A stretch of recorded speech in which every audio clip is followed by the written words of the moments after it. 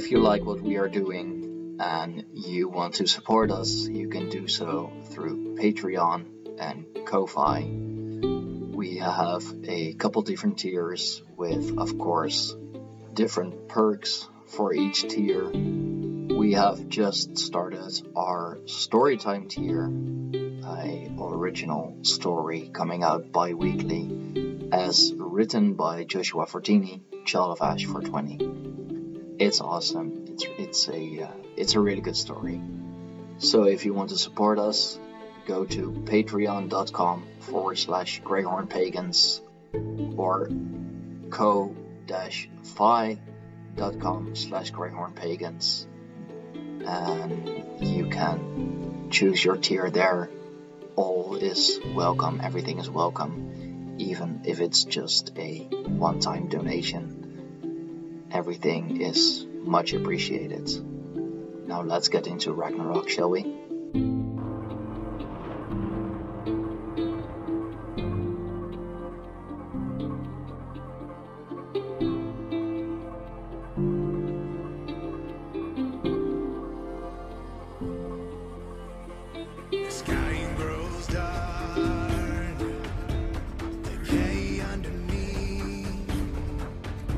Is it the end of the world?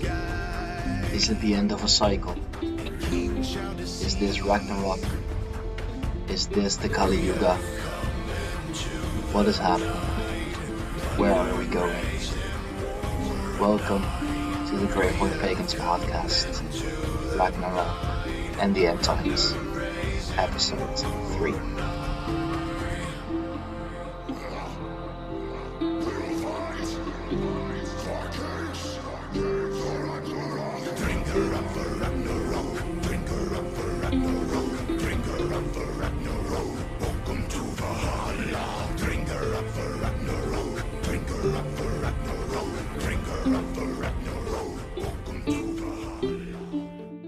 Alright, ladies and gentlemen, welcome once again to the Greyhorn Pagan podcast. This is Ragnarok episode 3 already.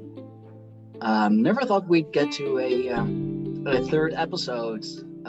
Never thought that we'd have so much to talk about concerning Ragnarok and the end times and the yugas and all of that stuff. So guys, thank you all for being here.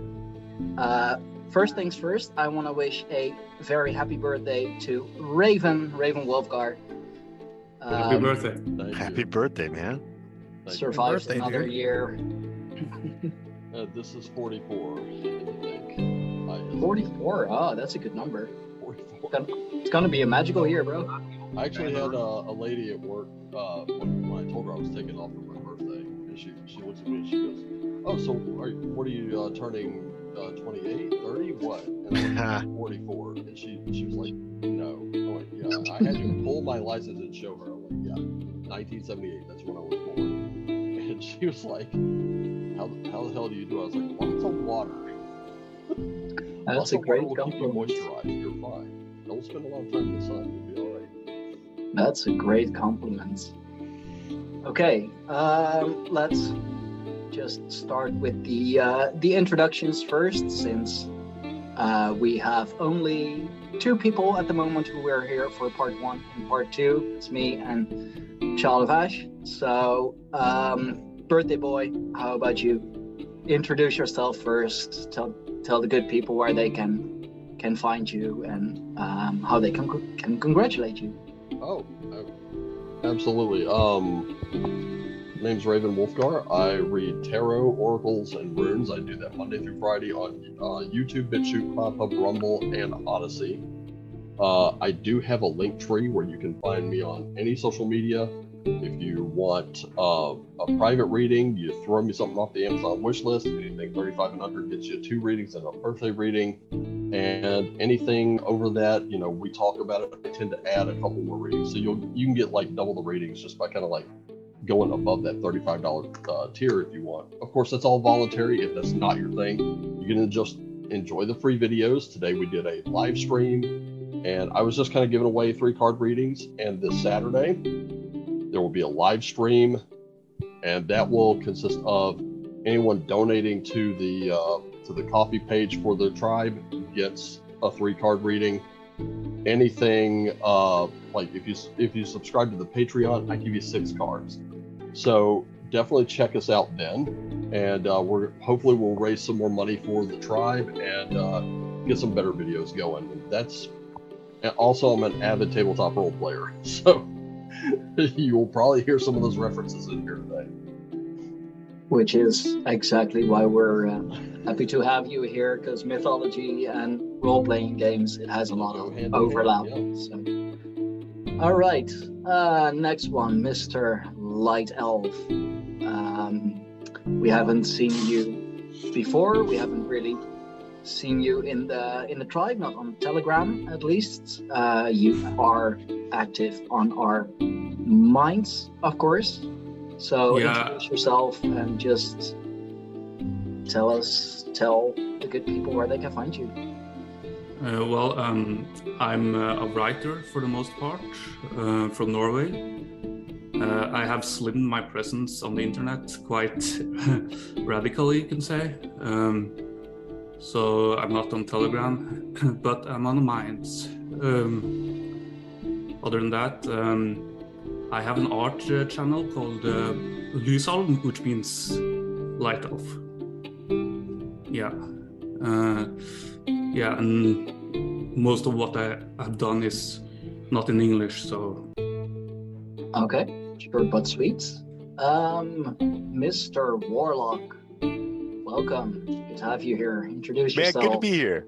I am Sarcastic Warlock. You can find me in the deepest, darkest holes on Telegram, but I'm usually on there just ranting like a madman. You could also check out my show called High Magic. It's with James True. You can find it on YouTube. But yeah, for the most part, I just study. Moved to a giant forest out in Kentucky country, and I'm figuring out how to homestead in a forest, which is a whole new ballgame for me. Loving it, man. Yeah, we've seen pictures, we've seen posts. It looks great, man, and great to have you here. We have another podcaster on the show as well, Deep Share Podcasts. Tell us. What's going on?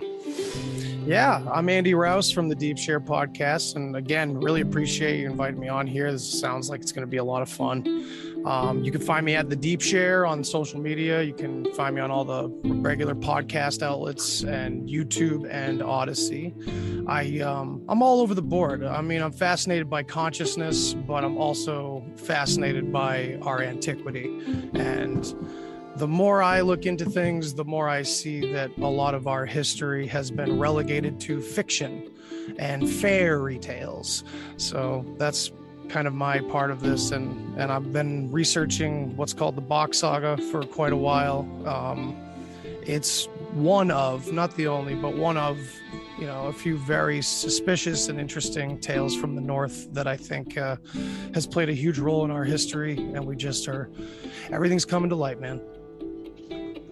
Bach Saga is a interesting text for sure. I've been seeing more about it. It's picking up a lot of steam in the heathen and pagan communities as well. So yeah, supposedly reported like 2 million people are interested in the Bach Saga these days or so. I mean, I don't know where they get those numbers anyway, though, right? 2 million is quite a lot. It's a lot, like right? Worldwide, yeah, that's fair. Yeah, worldwide. Yeah. Worldwide. I mean, it's an interesting story nonetheless, like even if some of it's not completely true, if some of it's obscured or misinterpreted or whatever, it leads to a much deeper core story that all cultures kind of relate back to without knowing it. It almost out of muscle memory, it seems. It's like, if we've had something in the past that lasted a really long time, it probably plays out as almost human nature at this point with all the symbolism and everything. So yeah, it's an interesting story. And outside the podcast, I have to agree with Mr. Warlock. My wife and I are trying to figure out how the hell to get as far away from the state, quote unquote, as you can, and buy a bunch of land. And we're growing tons of food on the small plot of land we have right now, but we're just hoping that this is a microcosm to the eventual macrocosm. Nice. So yeah, thanks. Yeah, no problem. Thank you for coming on. And last but not least, another hopeful potential homesteader farm owner, Mr. Joshua Fertini, Chadavash, bro. Good to have you. Great to be back, man. I love these conversations. Can't wait to dig into the meat to this one tonight, dude. Everybody here should know where to find me. I mean, if not, Telegram, the tribe, Minds. I'm all over there. Joshua Thane of the Greyhorn Pagans. So you can find me in the tribe, screaming my head off most of the day. Yeah, I believe that. Like most times, if there is stuff posted in the tribe, it comes from you. So you're very active. We've done a lot of podcasts together too, and like you're here again for episode 3. So yeah, great to have you. Great to have you all, and yeah, let's kick it off. We've been talking a bit before we started the recording. So who wants to kick it off? Who has question for can I spark it off with a question? Sure. Does any of you guys familiar with the Celtic Tuatha De Danann? And then there's another group called the Tuath Day. All right. The Tuath Day is the tribe of the gods. And from every piece of writing that I could find, it says that the tribe of the gods, the Tuath Day, basically are immigrants from Northern Europe that were a group of migrant gods that came down and taught them things. And I just stumbled upon that the other day, and it just struck me. You know, like I did not realize that link was even there. Has anybody else seen anything or read into this? Yes. Yeah, I'm quite familiar. It seems like I'm not the only one, which is great. Yeah. Tuatha De Danann, that's also the children or tribe of Danu. So it takes you in a number of different directions too. But my colleague and I have researched quite a bit, and he links it to the tribe of Dan as well. So that's an interesting kind of trail to go into, because it's like the whole lost tribe, 13th tribe and all that, and it kind of ties into Bach Saga as well. But yeah, the Tuatha De Danann was supposedly very similar to the Anunnaki in legend. And what's interesting too is that there was also a Tuatha De Anu. So I mean, you kind of have that link there. This is all across like Scythia, the Armenian Highlands, like this whole area, Ireland, Scotland, Northern England, all had these same types of tall, blonde or red hair, blue or green-eyed, quote unquote, gods. Same with Quetzalcoatl and all the rest in Mesoamerica, Viracocha. They have all these same. Yeah. So, and yeah, that's kind of what I've been doing. I've been coming at it the angle of like, and the UFO community absolutely hates this, but I mean, I'm taking away their toys, taking away their ancient aliens, and just switching the L and the R. It's like ancient Aryan, basically. You can take it even further and bring it into the Book of Enoch. Oh yeah. When you look at what I had this interesting thing. I was Christian all my life, was a pastor for a while, and then went to ministry school, all that kind of thing, and then ditched all of it. Got really nihilistic atheist with it for a while, and then started getting into paganism. So it's a good path. Yeah, I love it. Wouldn't change a thing. But one of the things that I kind of, when I started re-examining the Bible, I started looking at it from a whole different perspective, and started seeing it more as a propaganda piece. And this became really interesting when I started getting into the Book of Enoch. Because when you start thinking of it this way, now the Book of Enoch, what were the crimes of the Watchers who were punished by Yahweh and cursed by Yahweh? Like, what did they do? And it's basically exactly what Child of Ash described. Like they showed up, they started helping people, and you could, if you like, I tend to think that everything is metaphor. So if you kind of roll with that metaphor, they descended from above. They came down from the north. Call them Hyperboreans, Atlanteans, whatever the hell you want. But I think that I'll call them Hyperboreans because I like that best. I think that they, sort of descended from the north and in a really funny shape. I don't know if we're allowed to say, but kind of migrated down from there. And that books like the Book of Enoch in the Bible were designed specifically to demonize these people. Like, how dare you come and start distributing knowledge to people who didn't have it? It seems like every time you have a group of strong people, like what Aryan actually represents, the word itself, anytime you have that, there's going to be a splinter fraction that breaks off and starts enforcing slavery and, basically the shadow of the Aryan emerges. Right. And it's also quite interesting that, like, for instance, in this Bach saga, how many of you guys are familiar with Bach saga? A little. Okay. Not at all. So little. that's a whole Watch nother some of rabbit the hole. videos. I don't think it should all be explained because it's a whole nother thing. But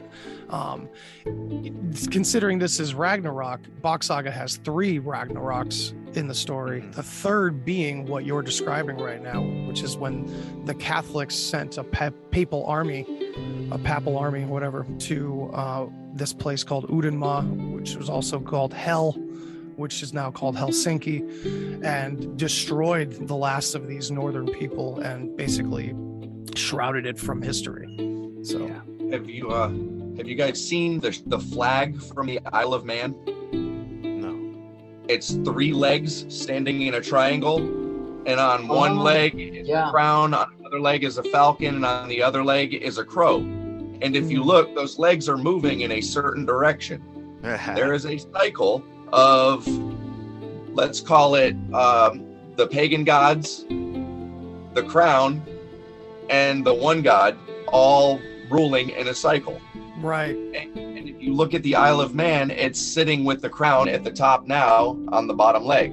If it keeps moving, the crow will be at the top and the falcon will be at the bottom. The crown will be on the right.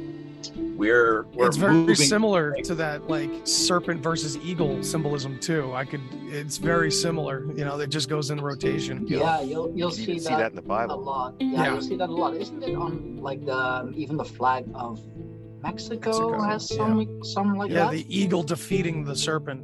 Yeah. Like, a lot of defeating serpents or chasing away serpents. Speaking of Ireland, chasing away the serpents, which is thought to be the Druids, the Pagans. And since we're also live on YouTube at the moment, so sorry that I didn't disclose that for now, but I'm trying to check both chats, and I have an interesting comment here. The Havi lands. One interesting thing I heard is that Norway comes from a Finnish king who went to Norway, and his name was Nori, and therefore it became Nori's way, Norway. Like kind of tying into the Bog Saga, I think, because that is a kind of an alternative writing of. Right. Like of pagan history. Same with the very much actually even hated Ura Linda. Actually, there were two kings called Nur and Gur. This is in the legendary sagas, and Nur was gifted the inland, and Gur was gifted all the islands. So they kind of divided the realm between them. So Norway is not related to the north, the way to the north at all. It's the way to Norse realm. Yeah, you should know, obviously. Can you No, explain a it's little more? Because that is like it is your territory, like literally. no, it's not really well known by people, so yeah, it's kind of a bit of a hidden lore there. But I believe the Norwegian royal bloodline, that the Ynglinger, they came from Sweden, but there is also they are also related to giants from the east. And you could Josh and I kind know of place more about it. giants. You can place them in Siberia, but unfortunately, I can't remember the name of one of those kings. So sorry. No, that's okay, In man. Ragnarok, it describes during the calling of Ragnarok that the giants come from, I think it's 2 different directions, and then another group of giants comes with the final warriors and Odin, if I'm not mistaken. But as the 3 roosters chime off, the giants come with different groups. Like you have this group of giants with this group of dead, and then you have like the unrighteous dead and the giants from the south with Surt, and he is a fire giant from the south, and we've had that discussion in the last one. You know that Surt was actually that maybe their directions were literal, and if you look at where that tale was originated, where it stemmed from Germany, in that area of northern Germany, where it branched out from, that's a good north, south, east, and west point to break it down from, and you can see which country is in just about every direction. And I think when we're talking about it, Surt is the fire giant from the south, or the black giant. And if you look from that area, you have like Italy, Sardinia, Africa, what is the name of that other area? Cappadocia. Yeah. Where's the not Cappadocia? Where the Temple of Baalbek is. Just Asia Minor, basically. Lebanon, Turkey, Syria. Lebanon, in that area. But Yeah. I think it's very, very literal. Are you Yeah. familiar with Cave Song? And there's a short Norse tale called Cave Song, at least in my language. And it's about the Danish king acquiring 2 female slaves, and they are literal giants. And he puts them to work with grinding millstones together, and they're able to grind riches, and they keep grinding, and they create a golden age out of these riches. So like there's a perpetual peace, no one is killing anyone. Even if someone found their brother's murderer bound before them, that person would not be killed. So it was like this, golden age created. But he abuses that gift, the Danish king. I can't remember his name. And he keeps telling them to work, and they get tired. So at the end they shatter the whole thing, the entire grindstone, and they unleash chaos again. And I find that very interesting, that the giants are able to create a temporary golden age for Scandinavia, because that's what the myth says. And that myth has been and they toss this grindstone into the ocean, and it keeps turning. So that's why the ocean is salty. And this tale has continued in more modern, or not modern, but in fairy tales. So that there are folklore tales about this grindstone that creates salt in the ocean. But in those fairy tales, interesting that you're talking about like the grindstone, like keep grinding in a circular motion, and from that coming a golden age. It's you could say that they're literally like grinding, cycling into a golden age. Yeah, like the circular movement. It's interesting how in like just so many ways and in so many tales you'll find like references to cycles and the golden age. And going back a little to the Tuatha De Danann and them supposedly coming from the north, I'd say Not that the it's Tuatha De Danann. The Tuatha De Danann are the tribe of Danu. The Tuath De. oh, But clearly they're coming from the same. I mean, they're talking about the same groups. It's the grandfathers of the Tuatha De Danann, basically. oh, that's interesting. But them supposedly coming from the north, like there are a lot of theories going around that it's not. I mean, we all know the out of Africa theory is bunk. Like we know by now that, like, yeah, maybe there was a cradle of humankind, of civilization in Africa, but it was not the cradle. See, that's what I sorry believe. to everyone who disagrees with that. Sorry to everyone who feels politically attacked now, but it's what we believe, and this is our podcast. We can speak freely. But It's also about like where you draw your line, where the timeline begins, you know, because there's many cradles, you know, after many disasters. I think there are many cradles for many different races. That's I that can't too. That too. call their cradle of life theory completely bunk. I just think it doesn't relate to every race.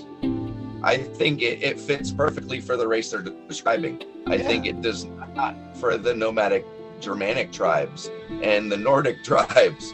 I don't think they came from the same cradle. I mean, we have tribes that we know came from the Caucasus Mountains, from the Mongolian mountains, The literal and Caucasians. from the Negroid Mountains. So, I mean, that's where they got the names from. Isn't it interesting that Europeans have the highest amount of Neanderthal blood? Is it like 4%? Yeah, especially and in Asians Northern have like Europe, I believe. yeah. Yeah, no, that is interesting because they tell us there are so many like ancestors. We have so many ancestors. Like it's not just the what is it, like 4 or 5 that we got taught in high school. Like there is now like between there are like another 3 ancestors, and they're pushing the timeline even The further Denisov back. shook that up. When we really found the Denisovans, when we found the proof of solid Denisovan evidence, that's when it shook stuff up, because not only did we find the proof of that, we also found very skilled made jewelry that was like basically machine polished and metal that was little gold rings hooked into a partial jade circle that was probably once part of a bigger ring. I mean, it was like really fine machined stuff. And this is with a race of people that was 12 to 16 feet tall in the upper mountains of Russia. Now we're finding also Wolf Cave. Have you guys heard of the Wolf Cave in Sweden? No. Do tell. Yeah, it's in Kristinestad. It's near Finland. The upper part, it's like this cave that they found, and the speculation is that the tools found would be Neanderthals, the oldest known Neanderthals at like 120,000 to 130,000 years ago in these Nordic countries. So that's a huge indication of these older civilizations as well, these gods. Interesting that you mentioned that timeline, because I remember something. There is this creator, this archaeologist that I follow on YouTube, Minuteman. He's got a fucked up name, but he has a video on a 130,000-year-old mastodon kill in North America. And besides just the mastodon remains, they found human remains as well, and just weapon injuries, like cuts in the bone of that mastodon. And supposedly that pushes the timeline for like humans arriving in North America, or just being in North America, pushes it back like another couple 10,000 years, and there are so many things found that push the timeline just so far back. And I'm not just talking, like, everybody thinks that Neanderthal, like, they're basic cavemen, you know, like big skull, little brain, just all broad, no brain. No, they had a bigger brain than us. Yeah, again, it's more propaganda. It's the same stuff from Book of Enoch. It's that whole, you should hate them. That's why it's okay to go find them and kill them. You know, like it goes to North America. The mound builders were slaughtered by the natives. So when the Vikings showed back up again, you know, they were reclaiming their ancestral soil. It was, I don't know, man. Politics and history don't mix. We ended the last podcast on that note that we were talking about the giants sinking back into the earth. Yeah. And he's talking about the mound builders, and I think that is the cycle. You know what I mean? Yeah. We have something happening where everybody is basically chased off into the caves. Yeah. Who's going to survive but the biggest, the strongest, and the baddest, right? Yep. So eventually you're going to wind up with this race of alpha males again through selective breeding, right? Exactly. But then a couple more decades go by in the cave system, and then you have people starting to come out again, right? Now you have people that have been out of the caves. Like, we wind up with this broken culture, right? Like, we have people that are currently living in primitive states still to this day in a world of technology and information, right? Because their tribe has been living that way for millennia, and they are going to continue. Now, those people will probably be, if something happens, they'll be the first one up into the caves and the first ones back out, because they're the most comfortable with their native area. They know how to farm. You know what I mean? They know everything that they're looking for. The people that manage to survive, that are chased up into the caves, that are not native to those areas, they may be able to dominate for a little while and steal food and get by that way and maybe make it. But then you wind up with this breakdown again, where you have the worst part of humanity surviving. And, you know, that's basically where we're at. And at the end of the cycle, it says, you know, you have a breakdown where the moral end of humanity just shatters. Yeah. And I still think. Sorry, go ahead. No, I still think that there's a contingent, a very large contingent, that is in Inner Earth.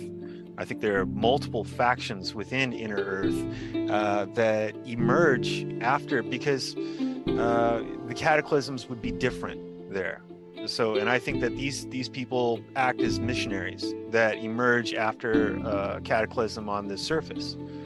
And like the story goes, like, I think Odin, Krishna, that these were actual historical figures that came and distributed new knowledge to people. I think wherever you go, I mean, look at the Hopi Indians, and they talk about the Ant-Men that brought them out of the caves, you know, after the end, you know, kept them safe and sheltered, and then pulled them out. And I think that there are these contingencies of people, these different factions that even might war. I mean, if you look into some of the old Middle Ages UFO accounts, there's some real interesting stuff about, like, battles happening over Munich, you know, real wild accounts, like things happening in the sky, and they're like, oh, angels and demons are fighting. But I think it's these contingencies that come out and try to teach man to be, you know, okay, this time maybe don't be such an asshole, and you know, let me help you. And then we eventually, just like it always goes, you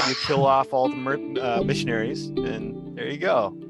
It also kind of seems like we have a return of the king kind of situation within the cycle, like, you know, Joseph Campbell's hero's adventure, where, like, this, like, you know, the more natural, the more obviously, you know, the pagan heathen way is like the underdog in our society. It has been for as long, even those who, like, are Catholic and accept that and kind of know history, but are still Catholic, even though they know what the Catholics did.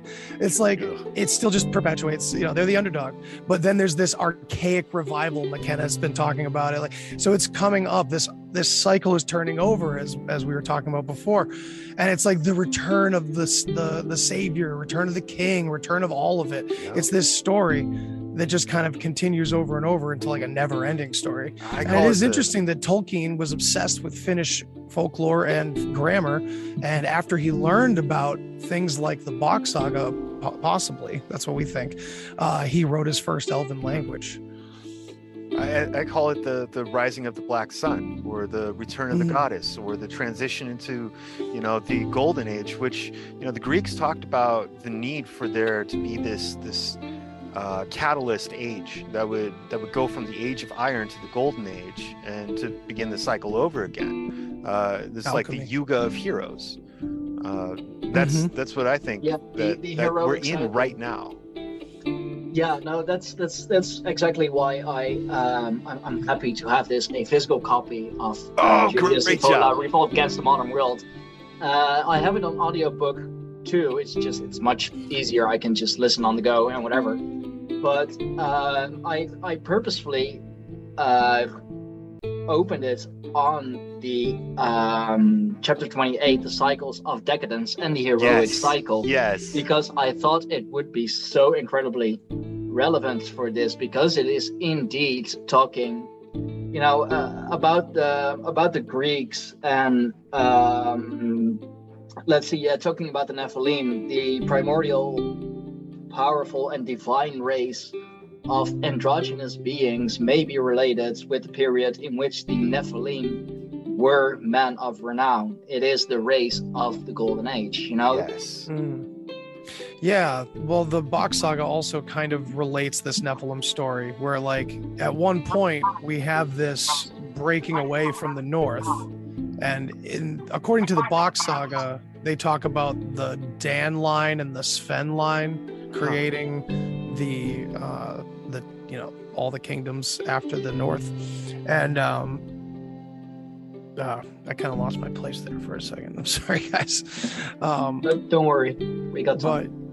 The Greek historian, I think, called Herodotus, he speaks about this Tuleb population, yes. And then he claimed that they are descended from the trees, and that's obviously the same as the Norse thought about themselves.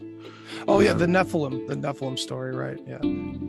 We have these gods from the north coming down and mating with the daughters of man. It's like kind of, I've also related it to like the Romeo and Juliet story as well, because it's a archetype that plays out, and this whole fall is kind of described in Christianity and Catholicism is just a reflection of this old world being kind of like mingled into the new world. It was really interesting to look at it like that, like the fall of Lucifer. Even you can look at it like this. I had a different perspective on this blood mingling. I was considering the possibility that, say, Atlantis or Hyperborea were to crash, and you're trying to give knowledge to these people that don't know any of the stuff that you know. What's the quickest way you can do that? Straight through blood. You give your blood in this way, and your offspring are now one step closer to you. They're practically you at this point. If we're tracing it down through the paternal line, then this is a massive key in I think human genetics. And that's why there's a lot of messing with the blood going on. Exactly. That's why, like, the whole, jab thing, I don't want to get too far into that. That's all politics. I don't do politics. Everyone knows that. Anyway. Exactly. But, like, it wasn't, we all know that it doesn't cure shit. It doesn't stop shit. But what it does is it messes up your blood. It messes up your arteries, like so many coroners now finding what are they called again? Blood clots, just huge blood clots. Sometimes just like literally in the whole artery is just one blood clot, like several feet long. And they're fibrous. That's the other thing. These are like long fibers of something in the bloodstream which they're pulling out. And I have to ask, has anyone ever read through Robert E. Howard's Conan stories? I have. I was going to ask you guys about that. All right, because bringing up the civilization aspect of things, and Josh, I think your speakers are feeding back again. I could definitely hear myself over them.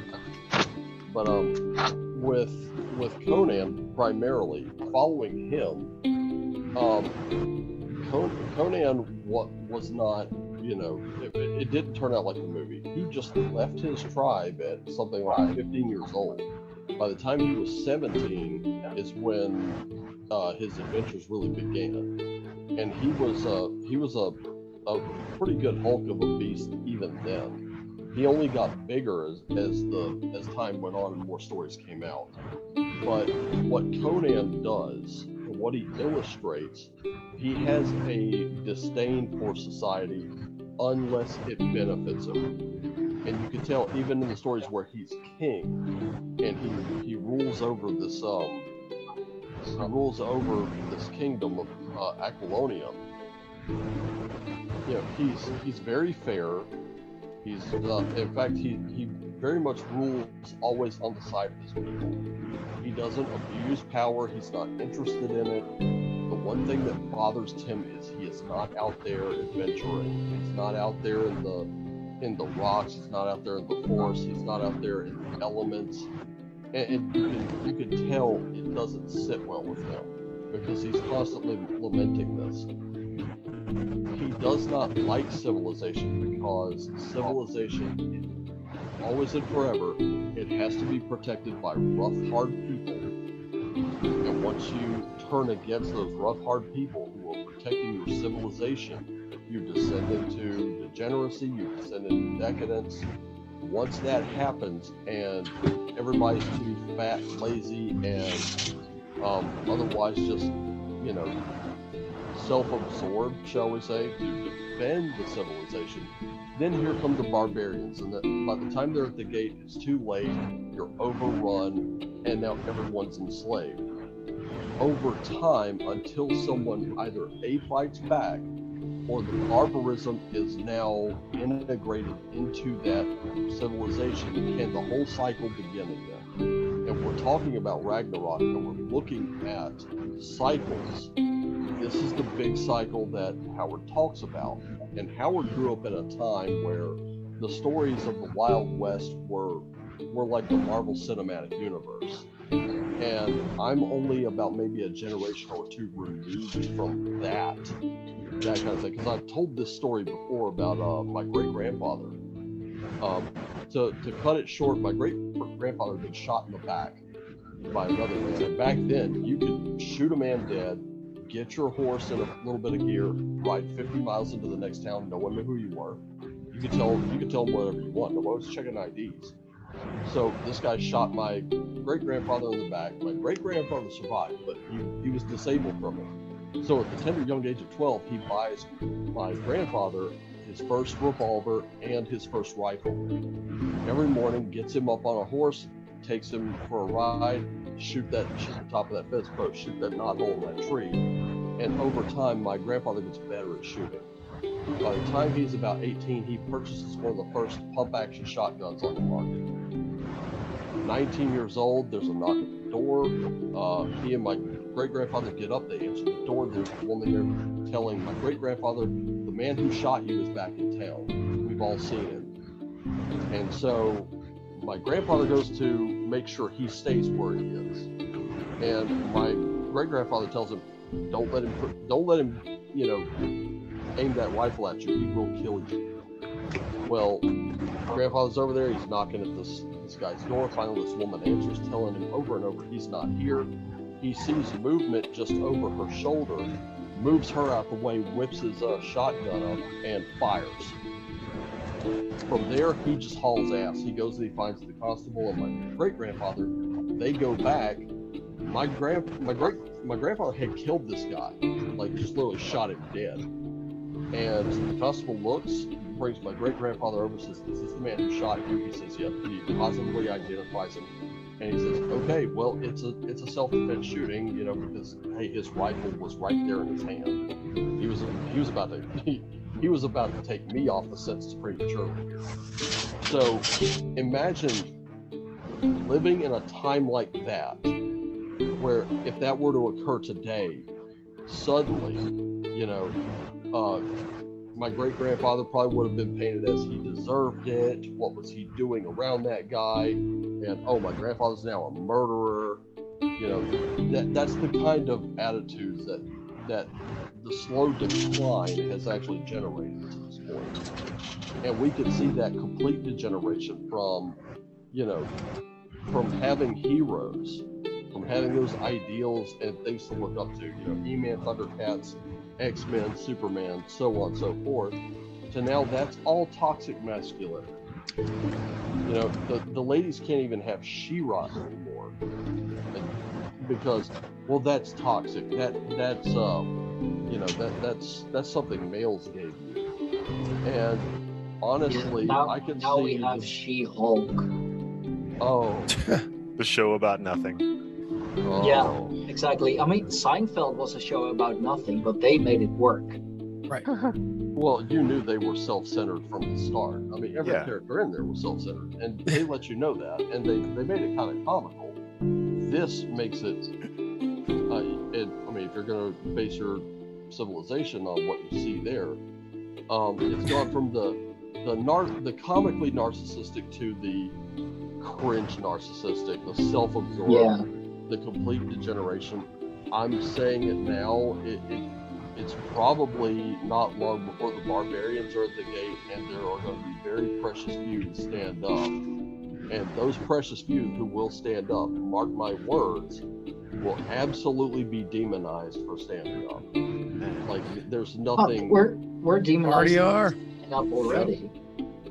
Yeah, it's already happened. I mean, It's been. It's a slow burn.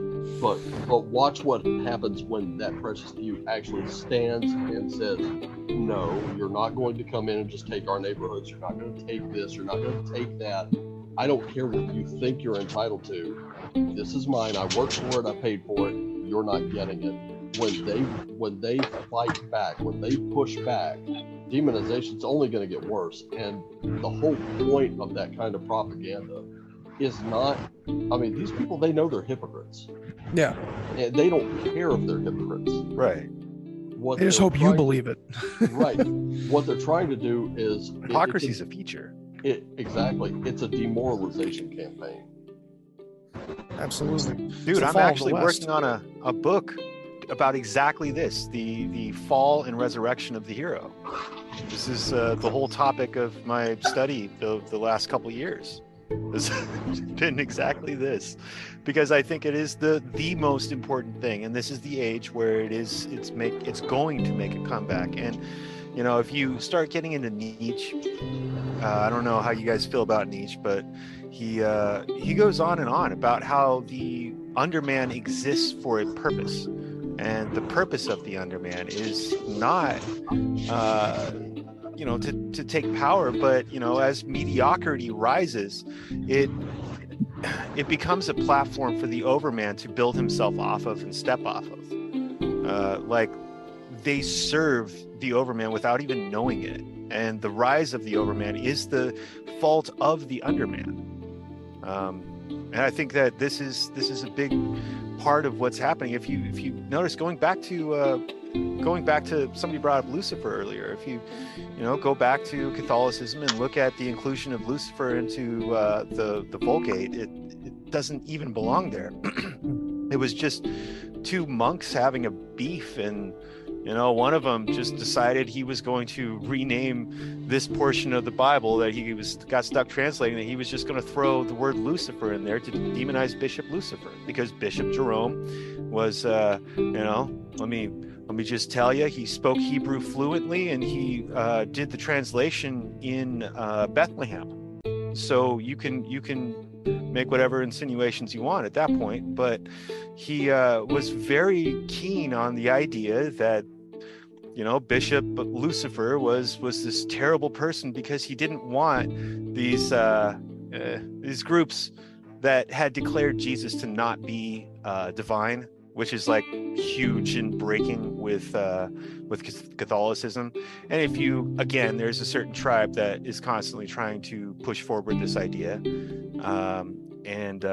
So it was sort of funny how you wind up with the what I see in this age is the very first subversion, which is the flipping upside down and then twisting of the subject, so that the subject can't be recognized as what it originally was.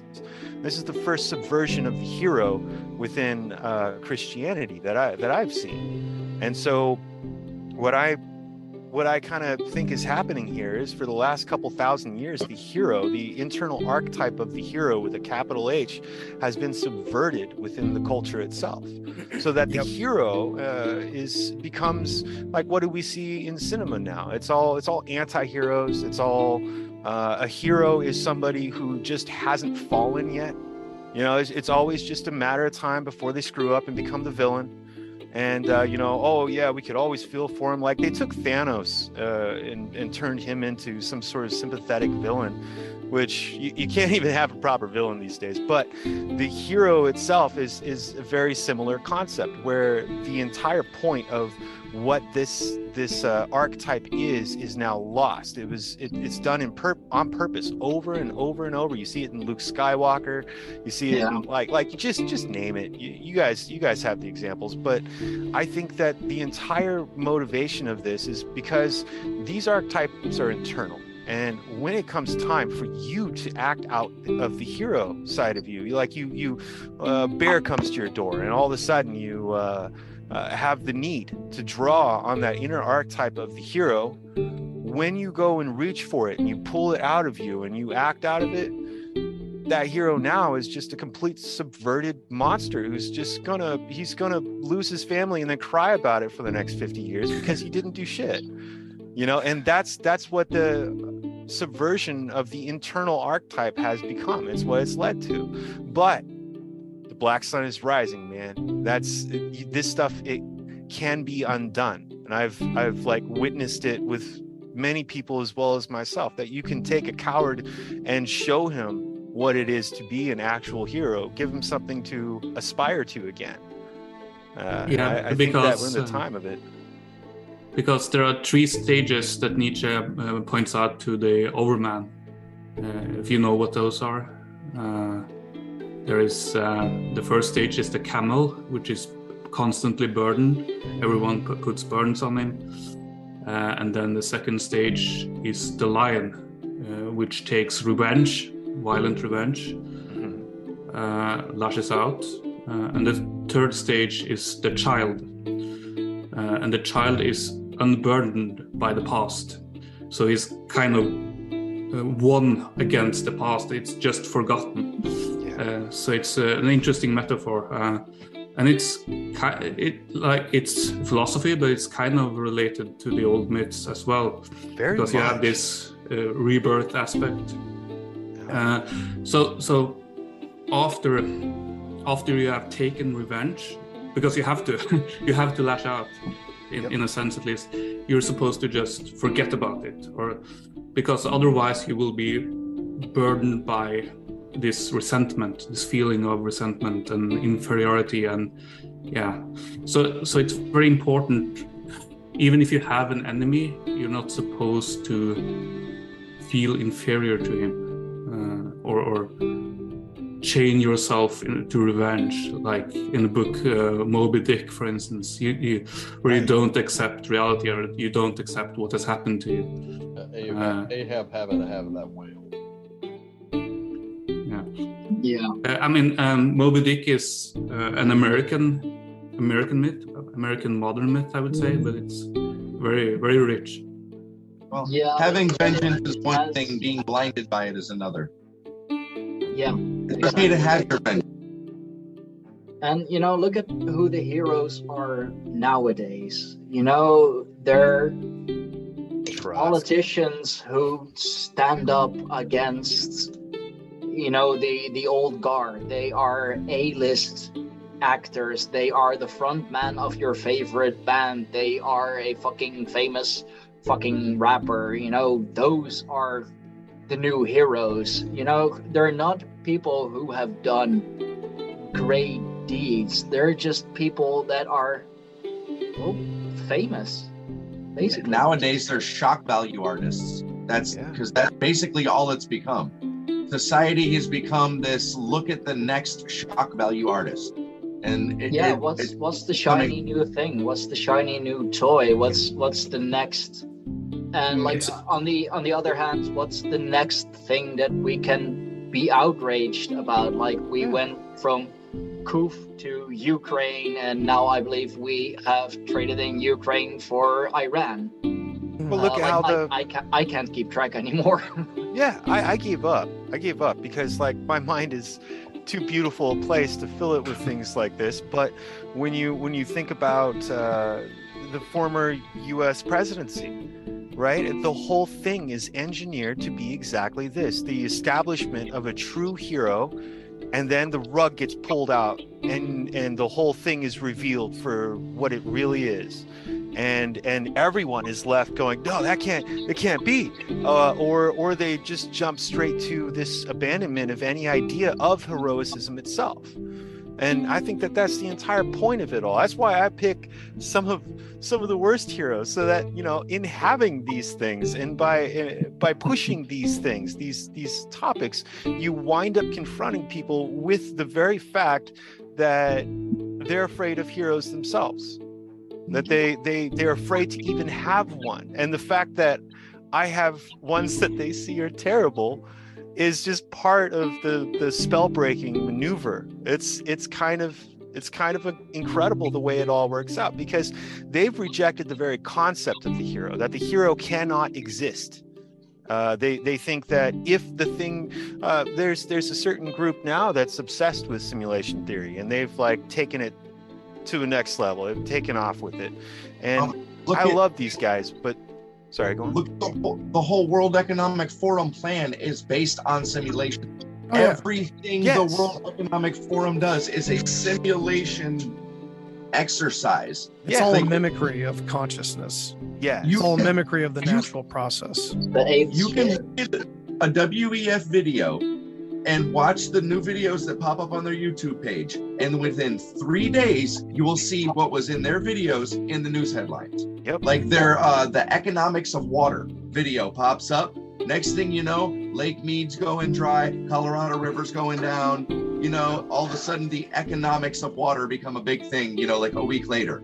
The new one, they have their new video up now, is about erasing the borders in between Canada and the United States, and the Mexico and the United States, and making one what they call mega nation out of it. Yeah, they've been talking about that. They should do that with Israel. That's a great idea. Why do these assholes in Switzerland care? Do you guys remember Zeitgeist that came out in like 2006? Yeah, they were talking about that. They were talking about rolling out the Amero, which obviously that's not going to exist because of all this crypto digital currency that everyone's getting hooked on. Maybe they will exist as a crypto coin, because like we're now going into there is indeed like a fake simulation going on. I've heard it called the 8th sphere too. New Agers love that. I don't know about that. Okay. It's almost more of a play than a simulation. I think that's a better way to frame it. The whole world is a stage, and politicians are just ugly ass actors who didn't make it in Hollywood or like whatever the hotspot for actors and acting of your country is. But we're going into they want to merge us with technology so bad. Nietzsche predicted that. Philip K. He Dick said it will happen. Many did. Philip K. Dick's series Electric Dreams, episode 10, called Kill All Others. If you look exactly what they're doing there, everybody's got a screen in their face. They're not bothering to look up because they're watching the next politician in it. that in their every speech they put out is the next big thing, and everybody's got their face buried in their phones.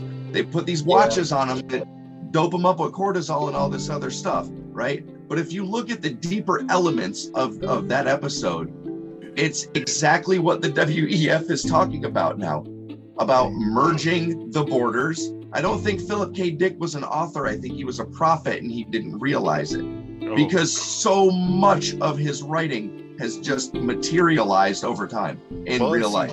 That's the thing. I think that all of this reality is a metaphor playing itself out, including my own place in it, that I am a living, walking, breathing metaphor. I don't know what that's description of for. what is. Yeah. Like, I don't know if you guys dabble in psychedelics, but I did a long time ago, and I went real deep. And yeah, this is kind of what a couple of friends and I would always come to, is like, you'd come to this place in the trip where you'd just be constantly saying things like, it's like this, it's like that, or it's as if this. And we notice after a while of like hours of doing this, it's like, are we describing life? Are we describing Earth? Are we describing consciousness in us? And why can't we say what it is? We can only describe it. And that took me down like a further rabbit hole, for years, about this thing. And everything we see is just a representation of something that we don't see. And usually it's, emanating from within is the most, it's like the closest thing we humans could come up with, I think. Emanating from within, as within, so without. These concepts are the closest truths you're going to get, because of course, when the human comes back from these ecstatic experiences of all different kinds, doesn't have to be psychedelics, you have to use that right brain, logical thinking mind that needs answers and needs everything to fit in a cookie cutter. But you're talking about Pandora's box here. You're talking about something that doesn't fit inside the appearance. It's like biting your own teeth. So it's a weird conundrum that we're in. We're not really ever seeing reality ever. You're merging your right brain and your left brain, and those are two parts of yourself that exist on the same plane at the same time. You have your logical thinking, your yourself, your being, your set of morals, your lived experiences and the triggers from them, and all of that, your vocabulary, that's all in your logic center. Then you have what I call your spirit side, your creative side, your antenna, right? This is your connection to not just your own creative spark, but also your antenna to receive, you know what I mean? From the runes, the gods, the vibrations from the earth, for Christ's sake, the Schumann resonance, whatever people are going through nowadays that's shaking them away from their cores, or putting a Faraday cage around them with a power grid and a tin roof on their house, and it's just blocking out every piece of the environment that they need to absorb to heal properly and to bond with the earth and the others, right? So now you've created this group of people that have separated themselves, and they've purposely otherized themselves to the point where now they're a mass, and they're looking at the rest of us pointing back going, now they're the others, right? And it's this horrible pendulum that's been swinging back and forth. Eventually this pendulum's either going to hit a wall or the chain's going to break and it's going to come skidding out. And let's take it right back to the beginning that we were talking about these groups, these two groups, like the crow being on top and the falcon being underneath and all that, the eagle versus serpent. Like, these are those two polarities that exist within, and they're externalized. I have a friend. Now, please go check out Old World Florida on YouTube. My friend Dr. Narco Longo. He was recently on a roundtable we did. He ties a lot of crazy stuff from Florida into these Viking stories that I like to talk about and get into. So that's really crazy. But yeah, he was talking about it from an astrological point of view and kind of pointing to the Jupiter people versus the Poseidon type people, the Neptune people, the Neptune of the sea versus Jupiter of the sky, and you have these, and all of these tales that we look into from the Atlantis myths or these seafaring people, it's all this same symbolism. And you even have Ea of Acadia, who's Enki. It's the same. Yes. It's clearly Enki, represented as a fish many times. And like these symbols keep coming back, desperately hammering us until we understand this really completely different way to look at language and find out what these symbols really mean. And it's really pointing us further and further back, as you were saying before, about how just the timeline keeps going further and further back. And we learn more about ourselves in the collective history that we have than we ever will from the history books and anything that's being pushed on us. And that's purposeful as well on so many levels, not to hold a nation together. I think many are on that level, and they think they're upholding a nation by keeping those kinds of secrets, but they're compartmentalized, right? Everything's compartmentalized. Whoever's at the top, quote unquote, I don't even know if they're aware completely other than one part of this whole thing, you know? It's all fractal. Well, You guys remember? Sorry.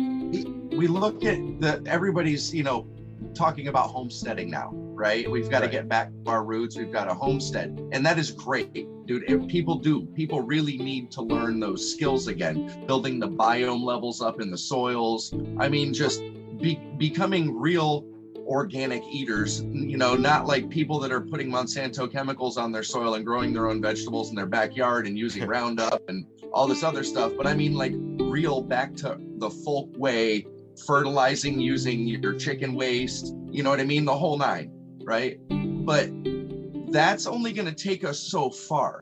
That'll create little pockets of survivors. But if something like a new Ragnarok is to happen, that will teach people. It will get people a kickstart on it. But those people are going to be the ones that say, okay, come to where my homestead is, and you can set your farm up on this side of me, and you need to set your farm up over here, because communities of homesteaders that are close by each other is what we need. They offer security. They offer, the ability to trade with your neighbor for things you don't have or skills that you lack that they possess. You know what I mean? It allows for a give and take to build a new reservation, a new tribe of men that's willing to break away from the BS that's going on, and I mean, this is what's going to save certain people when the new Ragnarok does happen. In tabletop role-playing circles right now, we can see, like, many of the subjects we've discussed are right there. They're very evident in front of us. The destruction of the hero being one of them, because D&D 5th edition, that core set of rules, there's really nothing wrong with it. It's serviceable. If anyone picked them up, they could begin homebrewing their own campaigns and stuff like that. And that's all great. The first several adventure books that were published for that rule set were okay. They weren't anything earth-shattering, but they were okay. And now you see more of this. You can see the Marxism creep, the modernity creep into it. Just to give you two shining examples of it. Number one was Strixhaven, which there were proms. This is a wizarding school.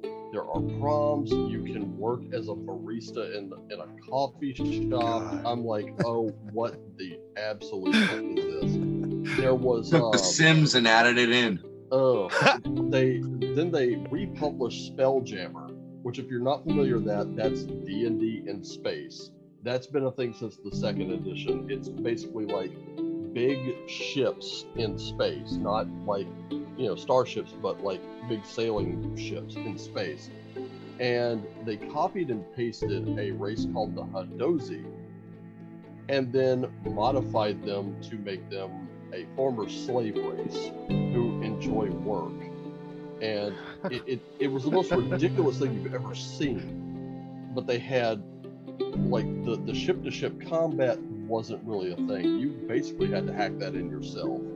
And there was a big, shit stick kicked up over that. Then there was Journeys Through the Radiant Citadel. And its selling point was that it was all people of color who wrote it. And oh God. don't worry, I am going somewhere with that, and you are not going to like it, not one bit. Okay, so we all know that Netflix has the series Edge Runners out now. The trailer looked amazing. I went, oh, fuck me, I really wish they'd lower the rate so I could actually watch this thing. I mean, it looked awesome. I bought in the minute I saw it. I was like, Jesus, this is great. I'll check out the memes later. Yeah, well, there will be memes. Oh, I bet that's put a picture how of I Daniel know Day-Lewis. stuff. Someone superimposed Daniel Day-Lewis's face right here. There will be memes. I'll try and do it in post editing. But anyway, there has been a recent push to put edge runners, these people who literally plug into the net and they manipulate it like you would manipulating running around in the real world, because that's the way cyberspace looks to them. That's the way they experience it. This is not just ones and zeros in code. This is, they plug in and it's like the Matrix almost. Like yeah, they're in the metaverse. Sounds like a Matrix 2.0. Right. Cyberverse deep. Just like the metaverse in Neil Stevens' book Snow Crash to an extent. But they want to take that and bring that into D&D. Not apply 5th edition rules so that you can play this group. They want to put them into D&D. This will make them as useless as tits on a board, because these are technology dependent characters. If you put them into D&D, they're gonna get smashed. There's no good way to do that. And unless you say D&D is a giant simulation. Right. Which it's not going to make much sense to the characters that are in there. You know, that barbarian sees somebody streaking through like the Flash, and he's going to wonder what sorcery is this. Is that Neo? And he's not even going to want. He's not going to know who the fuck Neo is. All he's going to know is I must kill. You know, that's it then. So now that you have that in mind, let's go back to Journeys to the Radiant Citadel for just a moment, because we're supposed to be celebrating people of color writing a book, not people with any artistic ability, not people with writing ability, not people who can coherently put together a game. And it is flooded with Marxism that just does not make sense at all. And this is supposed to be a big utopia, and it's just out of, it's off in its own little plane, and I'm like, yeah, so are the writers. But now they want to take characters from a game, and we have discussed this game before in the tribe chat. Mike Pondsmith is the creator of this game. He's also the creator of Artel Saurian Games. Artel Saurian Games works hand in hand with CD Projekt Red. This man has built this sort of an empire. Cyberpunk 2077 was a video game that just hit win last year, maybe, I think. 3 years ago now, actually. 3 years ago. Okay. Oh, yeah. So that's been a thing for 3 years. The memes going around that are still awesome. By the way, it's getting new life, actually. Yeah, it is. It's getting new life because of this series. And here's the kicker. Mike Pondsmith is a man of color. Yep. And now you've got these people who are writing for D&D. It's so pathetic, because now they're like, well, we're a thing too. And it's like, well, then make something else. And now they've got these people, they just bought into it, like, immediately. And we're like, no, there is a tabletop role-playing game. In fact, there are several. There are several core rule sets to this, and they've been updated as time goes on. 2020 was written published back in 1988. And Cyberpunk Red is the new one. There is about to be a supplement which will tie Cyberpunk Red to 2077. That's about to come out.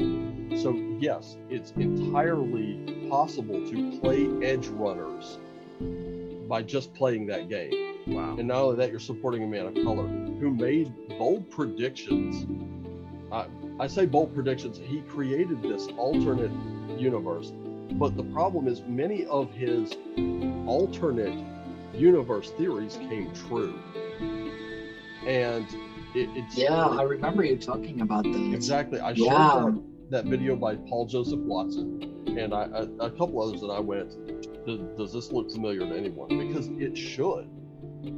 A lot of it should. A lot of it should be very frightening how in just like, what, 30 years, a lot of this just happened. It's almost like someone took this and made it into an instruction manual. Dude, 1984, Fahrenheit 451, Blade Runner, electric trains. Do androids dream of electric sheep? It's all falling into niches right now. Like, how about that new game, that new Russian game that's coming out, the Atomic Heart? That looks very interesting with like the themes going on in there, pandemics and lockdowns and totalitarian police states and cyberspace, all kinds of shit. It looks, it's just more of the same. But 2077, like they're trying to normalize it. 2077 in particular, man, I really think that is a very close hit to home. Like, I feel as though there will be us on the outskirts just without and having to survive on our own. But there will be these megacities. The megacities are one of the biggest things I think that CD Projekt Red has kind of quote unquote just accidentally done coincidentally, right? But the megacities are exactly the infrastructure that they're planning for the future.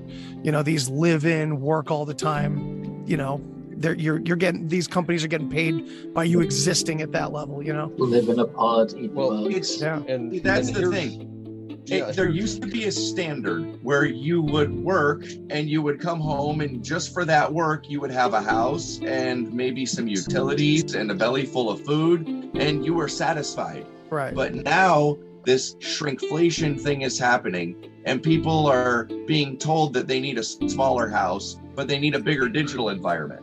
Right. And I think this inverse influx is going to happen, where you are going to have a whole bunch of people that plug into the metaverse and don't unplug.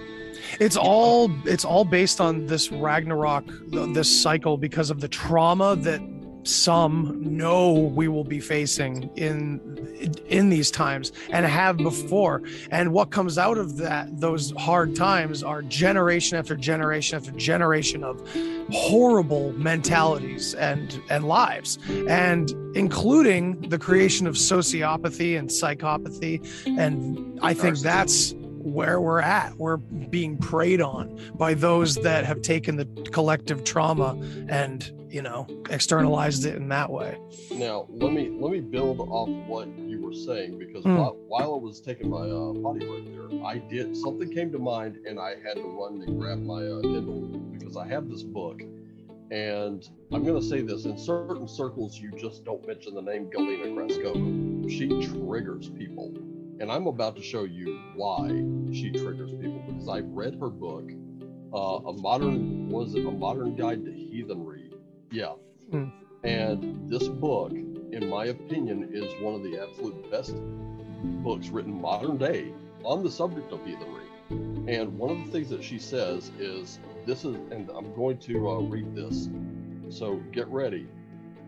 Strap in. This is going to get real heavy in just a second. Our capacity for thought allows us to decide cleanly to turn our lives to our gods, to make choices about how we will live in the world, and what kind of person we shall become, what kind of world to create.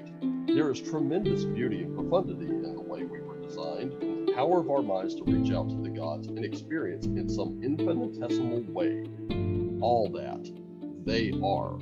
We connect with the mysteries of creation at every time we make a decision that aligns us with our gods and against entropy, which is what Ragnarok is. It is entropy on a grand scale. Against entropy, despair, and the empty promises of modernity, monotheism, and Marxism. In some respect, we are called to be co-creators with our gods, not that we have a hand in creating the world, but we can again and again align ourselves with the primordial acts of creation by aligning our minds and hearts and wills with that of our gods. Man, that was probably the best way to say that I've ever heard. Galina Kraskova, dropping mics all over. I'm going to need her name in writing so I can copy paste. Here's the thing. The first time I even touched that book was an audio book through my Hoopla app. I was on my way home from work when I heard that part, and I stopped. I really live 2 blocks from where I work. I was halfway home. I stopped and went, wait, what? And I had to scrub back a little bit, and it took me a minute to find it, but I listened to it again, and I'm standing still and consciously listening to this, and then I did it. I had to listen to this 5 times to make sure I was hearing this right. And I was like, oh, holy crap. Okay. That was a bomb that was dropped. And, she had already gone through the 9 noble virtues. She actually does admonish the reader a bit, saying, how can you possibly say you're in favor of the gods? How can you possibly, subscribe to the way of heathenry if you don't lead a virtuous life, if you don't, conduct yourself in a certain way? And these are some of the best guides to do that. And I was like, okay, yeah, that makes sense. Now, none of us are perfect, obviously. There are some of us that will sit there and go, what? Come on, fuck off with all that. And of course, I heard that little voice. I'm like, shh, take a theater row seats, kid, listen up. And when she got to that part, that's why I was like, I get it now. I understand. I get why she pisses some people off. And I was actually a member of a group that when I brought up her as recommended reading, that did not sit well with her.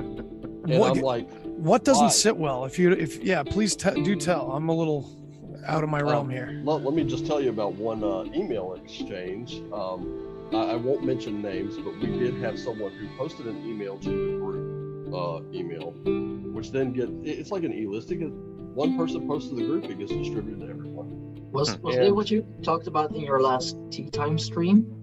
Yep. No, this is gonna be fun. And it was this program, this little thing they wanted to do called Interrogating Whiteness. Now, listen, I have friends from all walks of life. Yeah, deep share exactly that reaction. Like, yeah, just, if you're good with me, I'm good with you. Absolutely. If you just prove that you are an absolute piece of shit, I'm not going to associate with you. Yeah, it's like something about contents of one's character. I don't know. I heard it from some guy. Yeah. Does that still matter?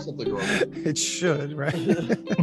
Something or other. They're erasing him. Don't do that anymore. Character? Nah, man, that's secondary. We've abandoned the principle of struggle long ago. Was King part of that name? Because it seems apt if it were. Yeah. Just comfort above all.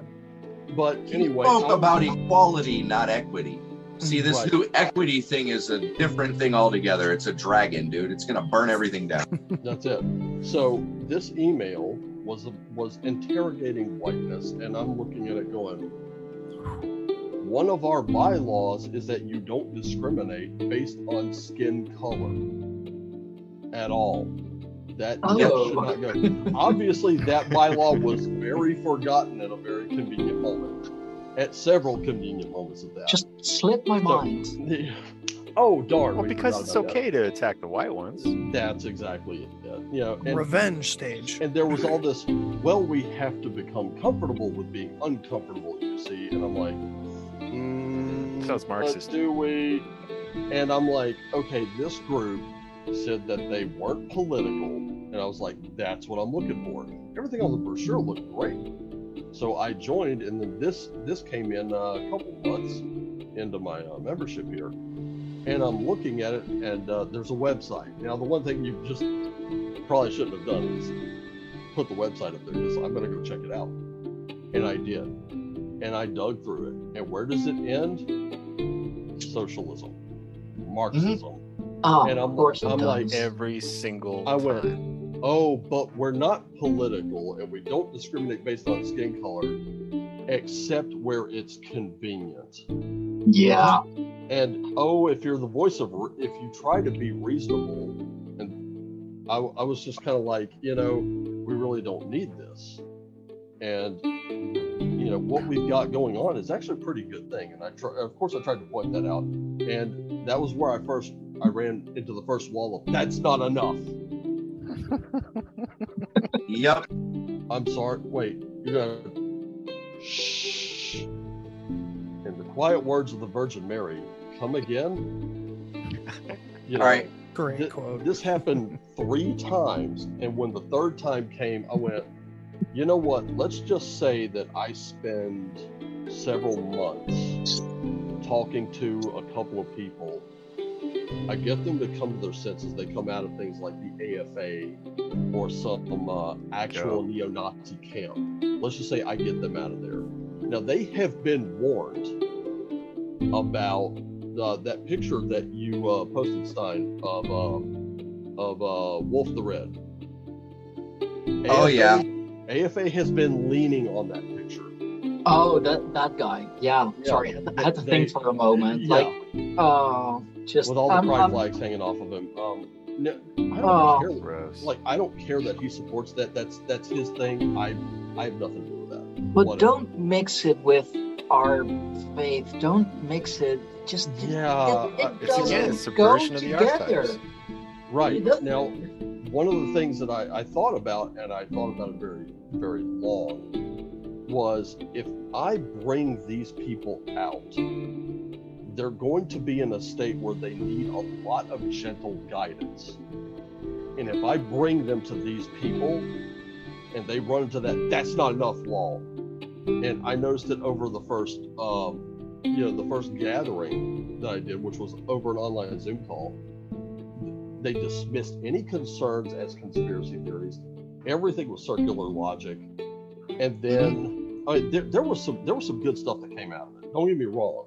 There was some good info I could glean from it, but when they start droning on about Nazi this, Nazi that, you're just like, oh my God. It's a gaslighting campaign. We're not political, but we're going to shove politics down your throat the whole time. Right. And it's like, I mean, it's also Nazis, ignorance. These Nazis of which you speak, are they in the room with you right now? Because that's the way you're running across. Show us on the doll. Show Dude, us that's- on the doll. Where did the mean mustache man hurt you?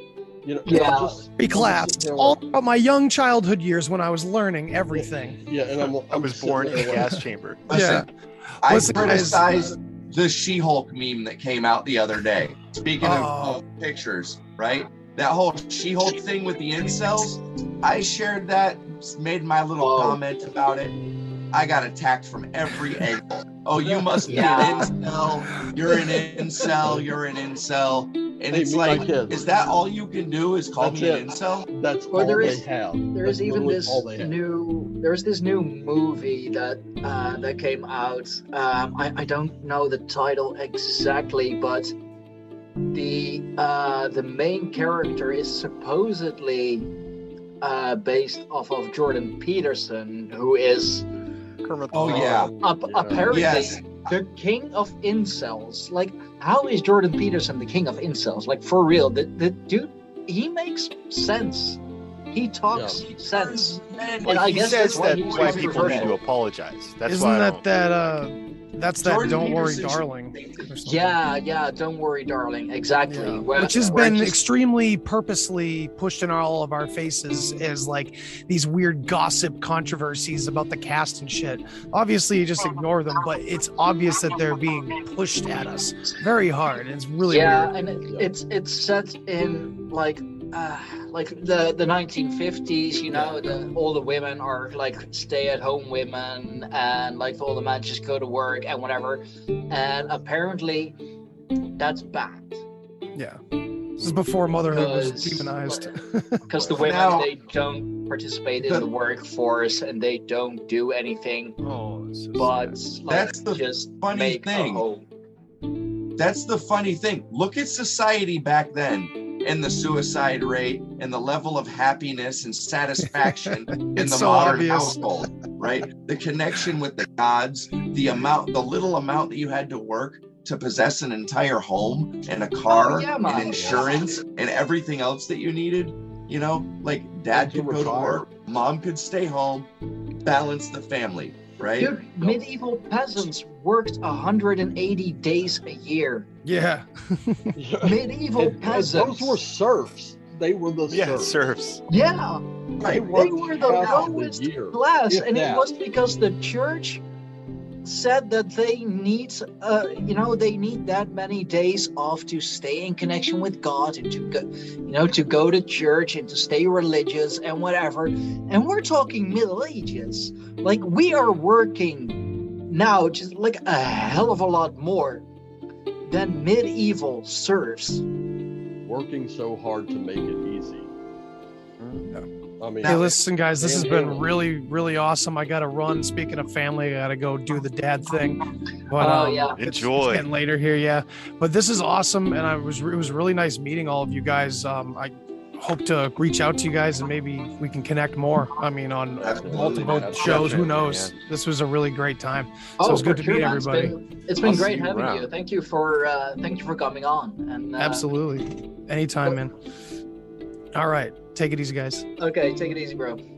But going right back to it for just a moment, that when this came up, the whole thought process was, if I bring these people out of that, they're going to be in a state that they need gentle guidance. They don't need someone lecturing them. They don't need someone pounding them for every little thing they do, because the minute that happens, they are hauling ass right back to where I found them. All my work gets negated now. How do you think I'm going to take that? Not well. Someone is getting grabbed by the throat, thrust against the wall, and told under no uncertain terms, if you ever do that again, you better be wearing fucking body armor. Do you understand me? Because if you do it again, I'll take your fucking soul out, I will show it to you, and then I will can that son of a bitch. That's the kind of reaction I would have, because these are the people that see violence and screaming and all these horrible traits as acceptable. Yep. And if they're going to say that that's acceptable, well, then you better believe that if you think I'm on your side, that's going to be an acceptable solution for me. Here's a big question to this though, Raven. Mm-hmm. You have these idiots pushing for this socialist society, right? And I mean, they're going into people's workplaces and shaking it up and pushing these. They're technically communist, but we'll call it socialist for argument's sake, right? It's and it's all different shades of the same flapping flag. It's watered down communism. When they push our world into this new automated socialist age, as they're saying, right? And they have this perfect equality between everybody, and everybody just sits at home while machines do all of their jobs. How the fuck are we going to earn anything? How are we going to have any satisfaction in our lives? You know what I mean? Like, there is an ultimate demise to that society, and it's the mental harm. Like, that society, you'll wind up looking like Wall-E, the freaking Disney movie, right? Everybody literally... Exactly. But like, isn't that okay? also, like, that's why they're pushing for these these short bursts of happiness? That's why they have to keep coming out with this new thing and that new thing and then this and then that. That's why, also that's why pop culture gets watered down so much, and why Marvel, until basically fucking eternity, they have a line of movies that they're gonna bring out. Don't ask questions, just consume product and be excited for next product. And they shit canned the good ones. They shit canned Deadpool 3, they shit canned X-Force, they shit canned a lot of all the ones I was looking forward to, they shit canned them. So I was just like, I don't give a fuck. And here's the key thing, and this is what I want to point out to a lot of you. Tabletop RPGs, in my opinion, comic books, those things that we initially thought we could really do nothing about, that is the most fertile battleground we can find, because when they step into tabletop RPGs, they completely fucked up. And how they fucked up was, if they had pulled this shit in the 90s, they'd have won. Because what could I do but revert to my older D&D books, of which I did not have many. And then here's all this new shit. They pulled the rest from the shelves. Now here's all this new shit. But I think they would have telegraphed their move way more than they would have now. But where they fucked up is, self-publication has never been easier. people are Yeah. kickstarting projects left and right. I know because I've kickstarted a few of them, and when those start rolling in, and they will be very soon, the Doom That Came to Astraeus is on its way with a companion cassette, no less. Yeah, with comic books, like, isn't it like, who is that? Like Eric July or who Eric is it? July, thank you. Yeah. With I Saw Oh, number 1, he not just to- raised like 4.3 million, Wow. and I mean, I believe absolutely he is. blew it out of the water. I believe he's Not the- printing as we speak. I believe he's Yeah. in the final stages of actually publishing, of bringing it out. Yeah, people have already started receiving their copies. Now, Yeah, not but to he's plug the really- Shadow Crown, but I mean, I honestly think when that is in its when that's in a little bit further of a stage, that would make an amazing campaign RPG. Yeah, Yeah, and honestly, Yeah, I it would. think that would be that's very fertile. Like I talked about Basin before, which Yeah. when I said I think we might have been beaten to the punch, but not quite. The research behind these folk monsters, that's kind of sort of what I was going for, and that's why I put it on hold for now, because I want to check this out. And I'm not mad about it. I'm excited because I'm seeing that. I'm seeing John Torres, the basic expert, working on his Aztec game. I see Helvetia, which is the Hungarian game. That was based in Hungarian folklore and, of course, some of Grimm's fairy tales. I'm seeing that and I'm thinking, holy crap, this is the absolute one thing I wanted. This is what I wanted to stir that up. And to have people just kind of independently come out on their own, it excites the hell out of me. I can't wait to see what they've done. like, isn't that what we talked about in That's our ex- podcast on D&D too? That it's a really good way of preserving the stories, preserving the It heritage. is, absolutely. And I mean, look at some of these independent games that come out. Like Troll Lord Games is one of those companies that there is absolutely no political bent in any of their games whatsoever. Castles and Crusades, which is coming to me day after tomorrow, I've actually gotten a few of their books before, and I've gone through them. Starship Warden was one. Amazing Adventures, you could set that's built for like pulp stories. So you can make these pulp stories like cool. Call of Cthulhu and stuff like that. It's Nice. basically an open world. You can build anything you want. It's an open simulator. Just drop in your shit, homebrew your shit, and get it done. So if we wanted to set something in, say, 1920s Scandinavia, and it was maybe we got the gods wrong, maybe they are vicious monsters or things like that. We could do stuff like that, and that allows you that freedom. But what comes out from these very imaginative people, these people who have gone through and created it, Venture Satanis, Miguel Rivera and Silvia Clemente from the Red Room channel, John Torres, Victor, who just did Simple Modernity, and now he's doing another book. And they churn them out faster than I can support them. RPG Pundit, who lives in South America somewhere, if I'm not mistaken. I could be wrong. He did Star Adventurer. It's a thin little book, but there's so much possibility. When you can stir the imagination to aspire to even just being a hero at the tabletop Yes. for Yes. just a moment, for this person who feels weak, ineffective. I mean, guys, I was getting my ass kicked. I didn't want to see me, which is what D&D or the one D&D campaign is all about. Oh, well, I just couldn't see me in there. You fucking sociopath. Did you not create a character? What did that character look like? Why didn't it look like you? That's on you. That's not on D&D. That was your ass. So when I didn't want to look like me. I wanted to have, a massive long hair. I wanted to have this big fucking broadsword, massive jack muscles, I wanted to wear nothing but a loincloth, and I wanted to go into battle, come out covered in someone else's blood, grunting and being like, yeah, who the fuck's still standing? So That's you basically wanted to be Conan. Conan the Barbarian. There you go. Or, yeah, Conan, He-Man. Conan the Barbarian on a meth bender. Yeah. But that's- Yeah. Oh wow. yeah. Yeah, Well, I mean, Conan Barbarian meets Jordan Peterson.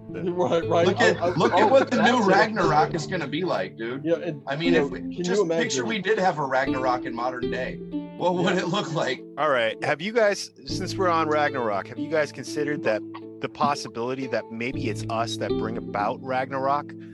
Look at what's happening. Look at where the world is headed. Doesn't it seem okay? So I've been thinking about this for a couple weeks. I dabble pretty goodly in like occult symbolism and stuff. And so I've been going back and looking into. I've been going back and looking into old biblical stories like Samson, and this is an interesting little Bible trivia bit, but literally the only recorded haircut in the entire Bible led to a guy's eyes being gouged out of his head. I'm just saying, just maybe reconsider the whole haircut thing. But so you know he has this. Yeah, he has this deal with Yahweh, the demon blood vampire god, right? Who gives him super strength, and this guy gets super strength, and he goes around killing the Philistines, and he's like murdering them by the dozens. And one day, you know, his secret gets out, and that his power resides in his hair, and his hair is a sign of this covenant that he's got with the blood god. He discloses that to Delilah, right? Yeah.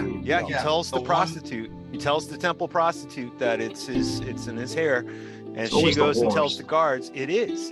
And well, she was supposed to be a sacred whore, and but anyway, she goes and tells the Sacred guards, whore. the Philistines, like temple prostitute.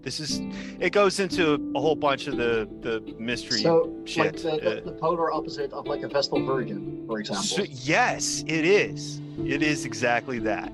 Yeah, but yeah, so she rats on him, goes and tells the Philistines. He gets his eyes plucked out after she gives him a haircut. Then he's paraded around without any strength. You know, look, we captured their hero, and they parade him around all of Philistine and show him off. And then one day they bring him to the Grand Temple to celebrate their victory over who was Samson, who was a judge as well as a hero, which this is before they had kings. So there were judges. This is like the highest place you can be hierarchically. And so they bring him into the temple, and while they're doing some other thing, they tie him up in between these two pillars. And if you've studied occultism at all, you know what the two pillars represent. Yeah, It's the duality.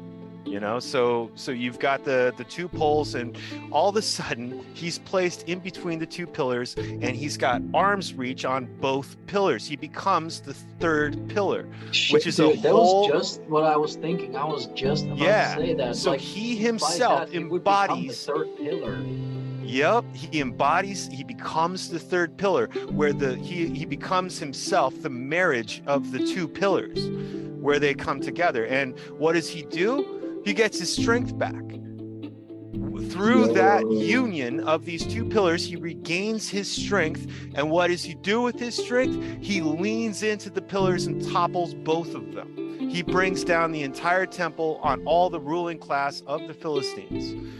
Like, the story is kind of a double-edged sword, because if you study, you know, you look into who the Philistines were, it's basically The race us. of giants, right? Yeah, it's basically us, and it's like this victory story of how this guy killed, you know, our ruling class. But the principle remains the same. The principle is accurate and true. The dude brought down the two pillars along with himself. And my mind keeps coming back to this over and over. So do you guys think that it's possible that through the things like Raven, through the stuff that you're talking about here, through this like grassroots thing, this where we're completely what, subverting the subversion? Like, do you think that this, in that process, it is the bringing down of the kicking off of Ragnarok, almost culturally, at least? I indeed would say that by that we are actively trying to end this cycle. Like as you said, like it's the perfect way of saying it. Subverting the subversion. We are like, that's initially what sparked me into doing this. What has turned out into a series now. There's definitely coming out a part 4 coming. We had some people who could unfortunately not make it today, so we're gonna have to do a part 4 or 5, whatever it is. This is gonna be ongoing. This is great. Yeah, no, absolutely. But I wonder if I can interject, because I prepared something about dualism. For so long, please do. But I wonder, because I have so many notes, and I see that there's like 7 pages, so I don't know if I should make it an article, or if I should take the highlights, or if I should just start. But he was talking about dualism, and I find it very interesting, because I prepared something about the same topic. Well, it reminded me when you said that thing about Nietzsche, the third stage is to be a child. Yeah. Which is the toppling of everything. Yeah. Because what I argue is that Norse paganism basically has some dualistic elements. And I do a sort of a cross-study with old Iranian paganism, nice. Which definitely which definitely had started off with dualistic elements as well, and turned into full dualism with Zoroaster. But we need to clarify what dualism is, because I would argue there are 2 types of dualism, which is dualism in the world and dualism out of this world. And by in the world, I mean, I could base myself on a quote from Spinoza, the philosopher. Essentially, he was of the tribe, but he was ejected from the tribe, if you remember, because he questioned God or whatnot. But he states that no matter how thin you slice it, things will always have 2 sides. In the world, no matter what it is, it will have 2 sides. And there is the thing about Jungian dualism, or the duality of man, which claims that if you introduce something good in this world, something correspondingly evil will also arise. Yes. And for instance, to use an example, if you reduce infant mortality, children will get sicklier. Because you reduce the deaths in the world, but the people have less healthy children growing up with problems that probably would have killed them at birth before. Yeah. So now they have ongoing health problems. I don't know if you guys are familiar with Edward Dutton, the Jolly Heretic. He's a British biologist, which is quite active and on YouTube and quite known. You should definitely check him out, because he states the same, that we are kind of overwhelmed with genetic mutational load because of civilization, basically. Civilization negates itself. Civilization makes us weaker. So when we rise to great heights, we also have this great fall. And this is essentially what is happening now. So they can happen at the same time. Like one can go up and one could go down in equal measure.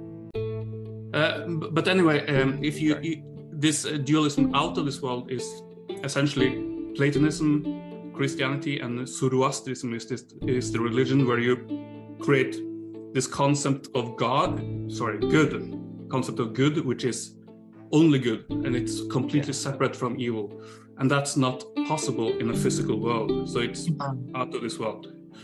So that's the sort of dualism to avoid.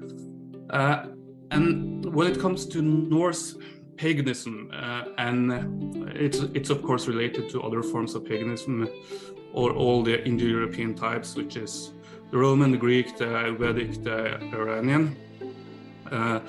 And most of those records speak about a primordial giant, Ymir being the most famous. And in continental Germanic paganism, this giant is called Twisto, and that name means twin. And in Iranian paganism, this twin is separated into two beings, the one being called Mani, and the other, it's a name for the other guy, but essentially one is good and the other is bad, and the good one kills the bad one and creates the world. Speaking of Ymir and Mimir. Excuse me? Ymir and Mimir? No, not Mimir, no. The primordial giant in Norse mythology, I call him Ymir, but that's not a language. Yeah. Speaking of twins, sorry to interrupt you, just a quick thought, I'll let you go. Roman paganism, how Rome was founded was with the twins Romulus and Remus. It's a concept that repeats itself through their stories. Yeah, no, exactly. Yeah.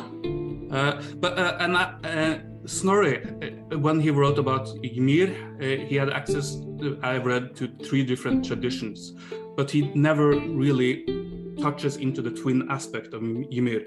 And I believe Ymir was a twin giant as well. And so Snorri gave us a corrupted version. That's what I think, because originally this giant that created the world was a twin. And as you noted, this twin aspect, it repeats itself with the horse twin, Hengst and Horsa, those guys, and Romus and Remulus,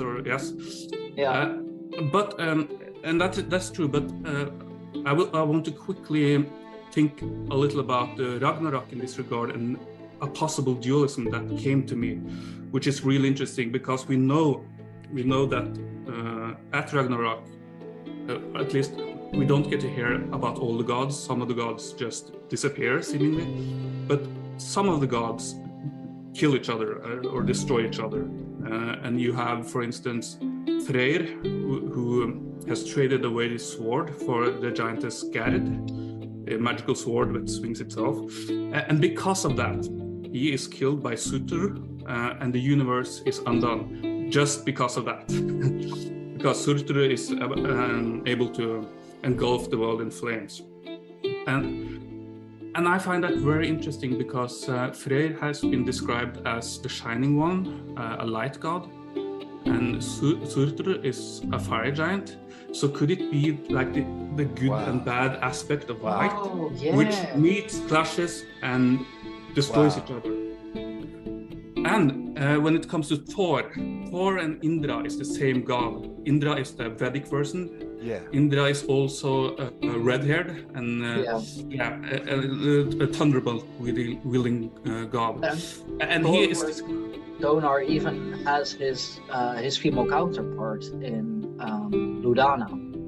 I've been working with her alongside the tribe of the Fox, which is another Dutch tribe. And Thor is a god Indra is a god who and Thor as well, a god who destroys all obstacles. Described as that in the Vedic scriptures, it releases everything. And this serpent in those Vedic myths is a serpent which constrains, and it kind of prevents the waters from flooding. So you have this constraining force and this releasing force that in Ragnarok clash and negate each other. Wow. Also interesting is that Odin has been described, or the name Odin means essentially divine fury. Yeah. And he is devoured by Fenrir, and I've read Fenrir has been described as the unbound rage because he's so angry for having been bound, right? So it's kind of the good and bad aspect of fury as well. That's what I think, at least. And you have the trickster. Dude. Do you have the trickster that's Loki? You have the trickster Loki and the guardian Heimdall. They kill each other because they're opposites.